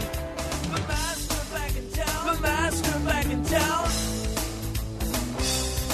I said, the masks are back in town. The masks are back in town.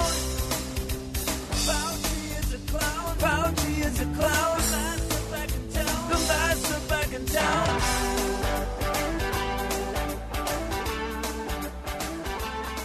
You're hanging out with Jimmy Fallon on Fox Across America.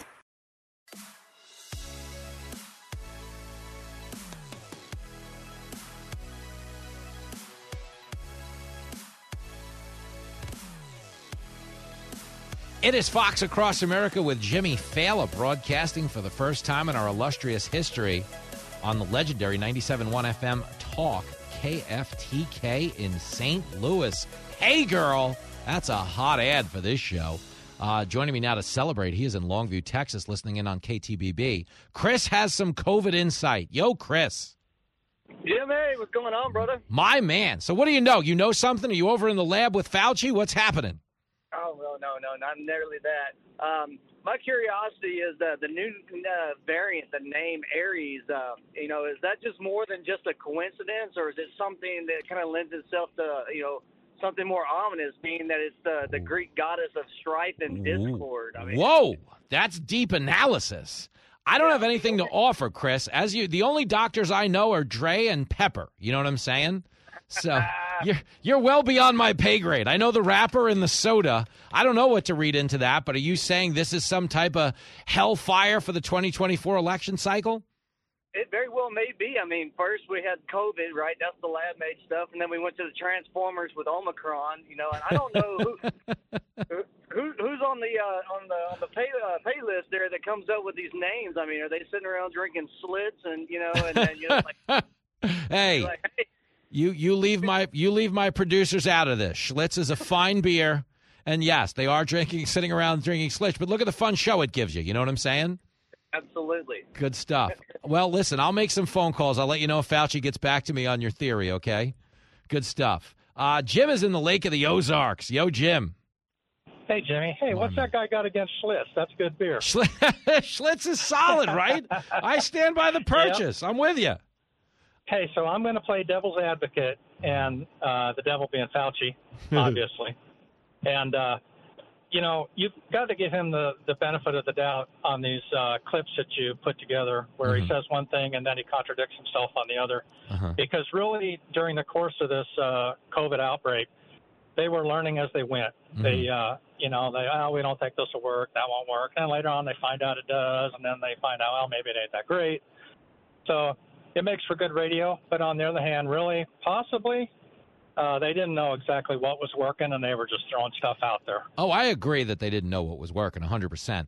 I'll be interested to see, because Rand Paul has referred him for prosecution for lying under oath. I don't think it's actually going to go anywhere. But Fauci, to be honest with you, was following political science a lot more than real science, because oftentimes the science can't change as quickly as the opinion can. So I can absolutely, in the fog of war, give everybody the benefit of the doubt in the fact that it was built. They were building the plane as they flew it. But the cracking down on our freedoms, I would say, is never justified, especially if we're both going to sit here and admit they didn't know whether or not it would work, So that's the one thing I can't get behind. But I appreciate the analysis, as always. Guys who listen on KRMS, you're talking about the voice of the lake out in the Lake of the Ozarks. These are good people, friends of Cowboy Ken and the gang. The LOZ doesn't mess around. But the point is, we're talking about Fauci and the return of masks, and we shouldn't be. And I think that's the frustration a lot of people have right now. Where this might benefit a guy like Ron DeSantis is the fact that we're revisiting the one area where he probably did his best job as a leader. Like if but if that became a topic at a debate, you'd probably argue that DeSantis did a better job of handling COVID than just about anybody out there.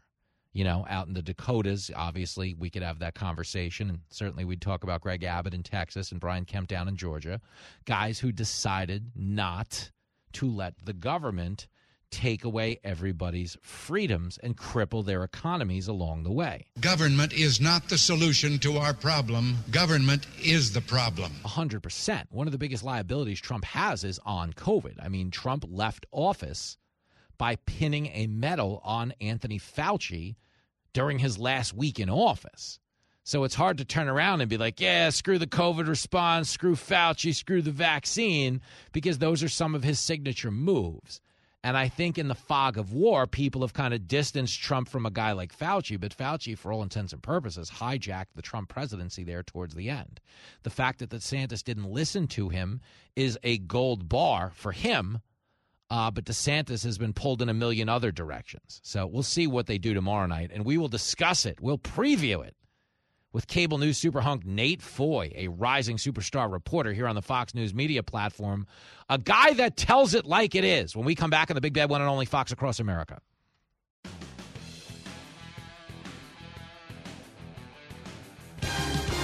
Welcome back to Scared at 5. I'm Don Deathley. Sue Strangler is in for Don Drownham. Take it away, Sue. Is there a 45-foot boa constrictor living inside your household plumbing? And does it have COVID? It's a long story, and we'll unravel it later. But first... do Instagram filters cause cancer? And do the filters have COVID? It's hard to picture, but there's no airbrushing the fact that it's possible. We'll have the photo finish around the corner. But first, can microwave popcorn give you Ebola?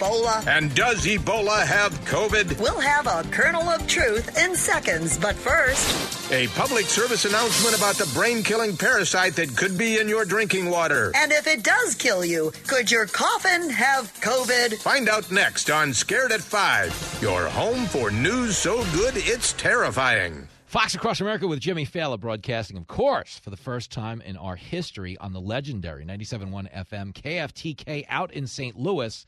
They're scaring people around the country with the potential return of COVID, and I can relate to that fear because under normal circumstances, booking a Yankee fan and a Boston Red Sox fan in the same studio might be a scary prospect, but our station has kind of gone the way of a lot of the COVID data, and both the Yankees and the Red Sox are teetering on last place, are they not, Nate Foy? They're both pretty bad. The Red Sox, I think, are a little bit better, but they're both bad enough that the rivalry doesn't really mean that much right now. Nate Foy is here, Fox News multimedia superstar and matinee idol, commenting on the fact that, yes, both the Yankees and the Red Sox are playing baseball the way Fauci did. Remember when Fauci threw out that first pitch? Yeah. And to his credit, made sure nobody caught anything. I mean, it was a 50-cent level of first pitch. Hey, the Red Sox and Yanks don't look too different right now. That's what I mean. It's so bad. But so we come in peace today.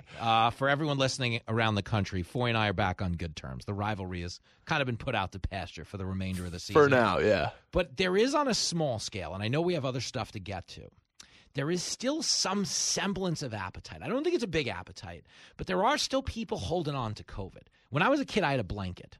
I used to walk around with a blanket and sniff it. I would say up to, seriously, 5th or 6th grade. It's like a whoopee. You know what I'm saying? Yeah. I see that in the mask with some people. Do you still see a mask when somebody's driving and stuff from time to time? Oh, yeah. You see people with masks while they're driving or walking in open air, like the one place that it makes very, very little sense, if any sense, to be wearing a mask. I think for some people it's just a sense of comfort. It's familiarity. It's the blanket. Yeah, exactly. That's what it is. It's a whoopee. And I think there's two things in play. I think one is that, like you said, that sense of security or comfort or whatever you might conflate it with.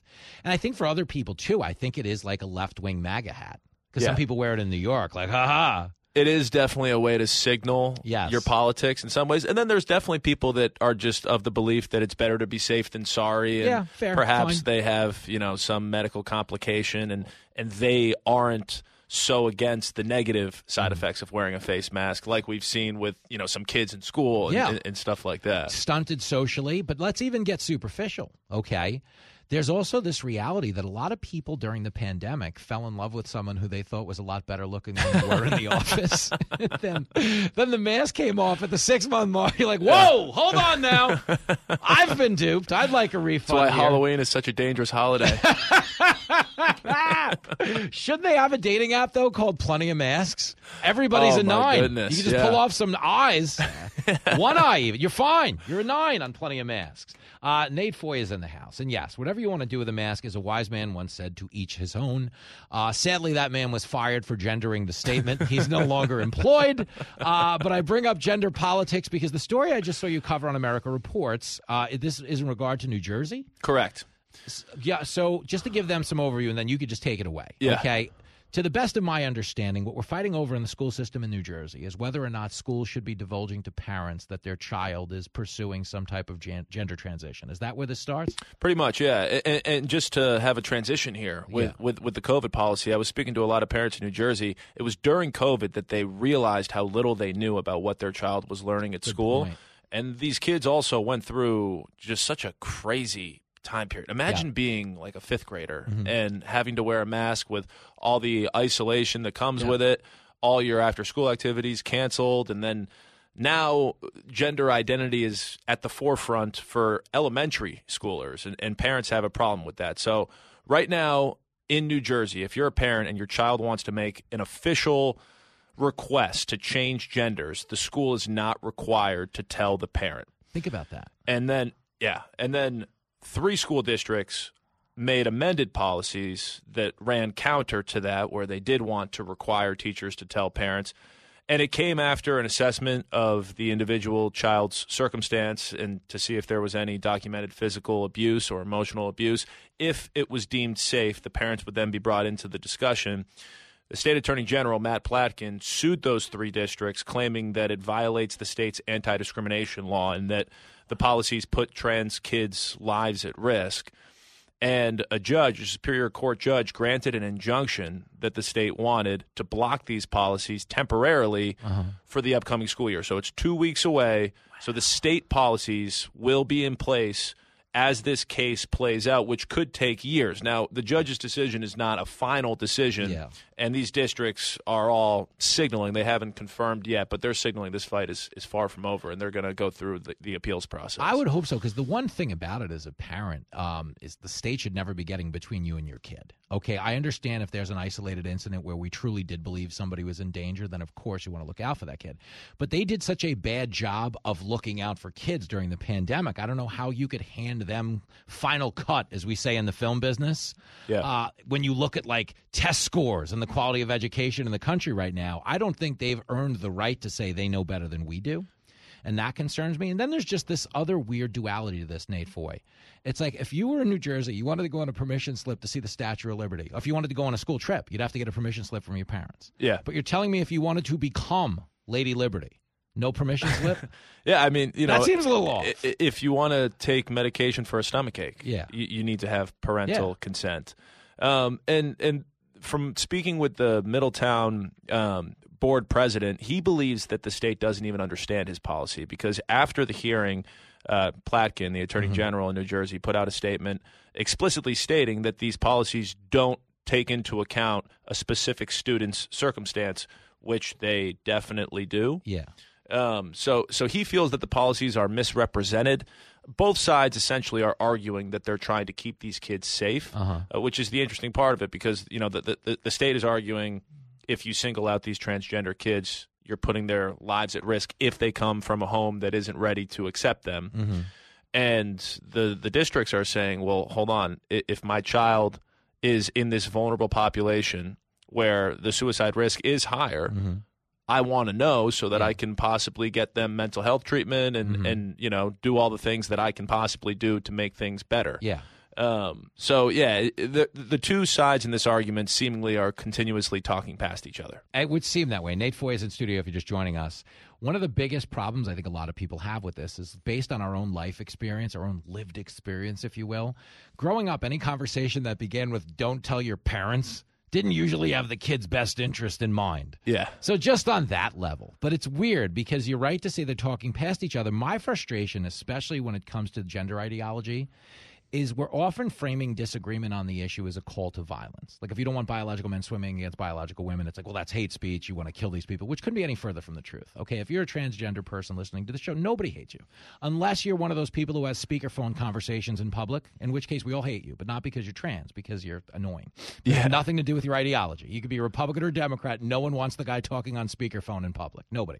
And they're never having interesting conversations, by the way. It's never like the Dos Equis most interesting man in the world. Never. Having that conversation. It's just like, I'm getting a soda. Oh, yeah? Yeah. You're like, why do I have to listen to them? But to get past that, I do think when you talk about vulnerable segments of the population, this disingenuous thing where we characterize speech as a call to violence, I think if you are dealing with a higher rate of suicide in your community, I don't think we're helping you by telling you disingenuously that everybody hates you and wants you to die. Don't you think on just a basic level we could dial that back a little? Oh, definitely. And I think sort of how polarizing this issue and so many issues have become on a political level, it often is not reflected in how people actually feel. Yes. And that, according to this new poll that actually is out this morning from Monmouth University, it shows exactly that 8 in 10 parents in New Jersey disagree with the state's policy. That's fascinating. So isn't that wild? Yes. The state policy, 81% of parents disagree with it, and it applies across all political parties. So over, and just off the top of my head, I think it's over 80%, over 90% of Republicans, over 80% of independents, and over 60% of Democrats disagree with the state's policy. And yet we're still here. Yeah. And I've never seen that. This is, I think, very unique to our era in that in generations past, the government would at least tell you what you wanted to hear and then maybe misrepresent your interests. Yeah. But on this level, they're not even telling you what you want to hear. They're like, no, this is what we're doing. It honestly is difficult to understand. I've spoken with a ton of parents, and anecdotally, my experience matches up with what we're seeing from this Monmouth University poll. Last week, I was at the court hearing before the judge's decision came down. Over 100 parents are there supporting the school board. These people tell me that they elected school board members to represent their values. And if the state is going to run the school, then why does the school board exist?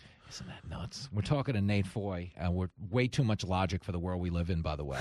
It's nuts, though. There's never been a dumber time to be alive than right now. I don't disagree. You look around at the world, you're like, wow, this is an actual stampede of stupidity. And I just think that's a thing now. And I think what's happening in this, I blame so much of this on the cell phone, on social media. Yeah. Is that everything has to have a side now. You know, it has to have a side. And sometimes the fact that everything comes with a built-in point of contention makes us kind of look past our own interests. Like the compass is off. Like we certainly prioritize words more than deeds now. Like I think we talk about the Jason Aldean song. We brought this up earlier. It's like I don't care if you like the song. Who got one way or the other? I don't like sit around listening to it. But I don't think the guy singing about stopping the violent criminals should be the eye of the storm here. I think we should be doing more to stop the violent criminals. Yeah. But he kind of caught more heat than any individual criminal is ever gonna, which is weird. I feel like the messenger is now even more important than the message. Yes. It's just, if the same person that maybe, the left liked said something similar, it would have a very different response. And the same goes for people on the right. The messenger and the message, the messenger really seems to matter more than the message. So in social media, I think people are also just in echo chambers. So that's what it is. People are convinced that they're right no matter what side of the argument they're on, and they have thousands of people that seemingly agree with them. So they're getting the evidence that they're looking for. Yeah, they are. And then when people go out into the normal world, not everyone agrees. Like, wait, what? Yeah, and it's a lot different in person. It's a great point, Nate Foy. I always say, like, Twitter is a fight club for people who don't want to get hit. That is very accurate. Just go on and argue and score your little digital dopamine because you know what they'll gobble up and give back behind to a keyboard with a fake name. You don't even have a real profile picture. This is unbelievable. But that's where I think everyone needs like a national timeout. Because I feel like we've just been on the playground too long. You know when you ever been to a playground and the kids are they've been out in the sun too long and now they're just arguing and telling on each other, and you're like, who wants ice cream? You got to get them out of there. Yeah. I don't know how we get out of there. Well, in the real world, there's also accountability. Yeah. I used to play ice hockey, and if someone, pokes your goalie after the whistle, you lay him out. Yeah. Next time, they don't do it. Hey. Whereas now, on social media, there's very little, if any, accountability. So I'll people unfollow you. Yeah, people are just running wild with no repercussions, free to say ridiculous things. Even they think oftentimes it's ridiculous. They're just trying to win an argument. That's a great point. Nate Foy wants to pack the foil and play some old-style hockey. Let's do it. Get out there. Bring back a mild level of street fighting. We're not encouraging violence on any level. No, we are not. But Definitely not. But we do think we're at a place in a society where the relationships become a little too contentious. Last example I would give you on this, which is fascinating. We did this on Fox and Friends this morning. So, guy has this big viral hit, Oliver Anthony, speaking about the rich men north of Richmond. Goes big, and of course he's now getting hammered on certain sites. It's like, it's a conservative anthem. But what's really weird about how the world has changed is his song would have been a left-wing folk song during the Occupy Wall Street movement. The rich guys are selling us out, stomping on the little guy. Yeah. And now somehow he's just being framed as like a right-wing vigilante. Yeah. Shouldn't sometimes we just have a story like we don't need a side? Like, he's a guy who was like living in a car with 3 dogs. Shouldn't we just let him go be a star and not care? Yeah. I think that it's one of those things. That song, I've listened to it a couple times. It's mostly based off. There is political commentary, but it's also based off his personal experience. And we should be able to respect everyone's personal experience. I mean, there are songs that say ridiculous things that aren't political. A lot less ridiculous things than are said in that song. Yeah.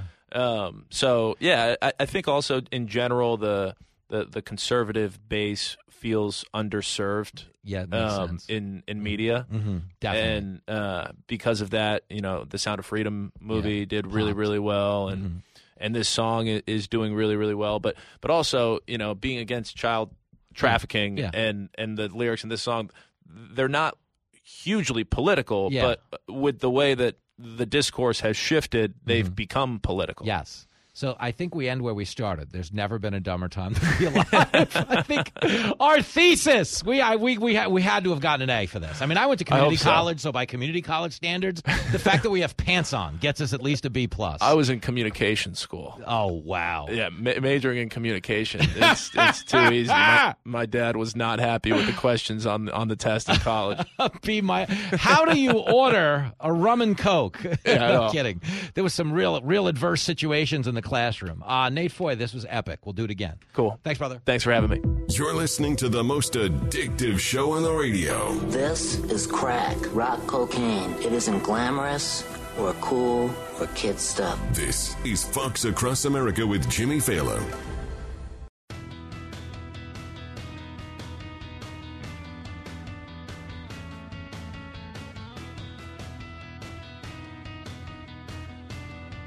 It is Fox Across America with your main man, Jimmy Fallon, in the bottom of the 9th on this here radio program. What a day. It's been a crazy week on this show. We, of course, launched on a bunch of fascinating new stations, KTUC, Freedom 1400, Conservative Talk for Tucson, Hey Girl, and Dirt Road Radio dealt us in Pine Haven, Wyoming, and Belfouche, South Dakota. That matters. And, of course, we are wrapping up our inaugural address to the KFTK listeners on 97.1 FM out in St. Louis. I have to tell you, man, everybody who adds this show, sticks around for conversations like the one we just had with Nate Foy, you are helping the country. And I'm not saying that because I'm any good at this. I'm not saying that because I have answers. I don't have answers. And that's the big contribution that I'm making to this fabric of this society, is that it's one of the last few places where you can actually do a talk show. You can agree to disagree. Do you remember agree to disagree?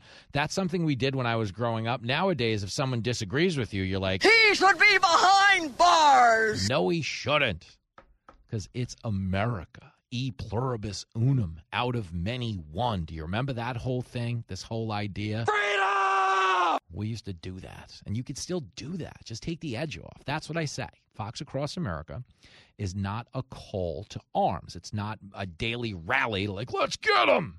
It is a call to the fridge. It's a call to the couch. It's a call to the backyard. That's essentially what we're after in this world, okay? You see me on TV. I'm on all the time. I'm hosting Fox News Saturday Night this Saturday, okay? Wish the hair and makeup team luck, because I was eating quite a bit over the weekend. I swallowed a lot of aggression, along with a lot of pizzas. Pizza. God rest the late, great John Candy's soul. He's the best. This show is over. Pay up. Get out. I'll see you on the TV. But either way, be a Republican. I say it every day. Be a Democrat, be a Libertarian, be an Independent, be a member of the Whig Party. All we ask is that you don't be a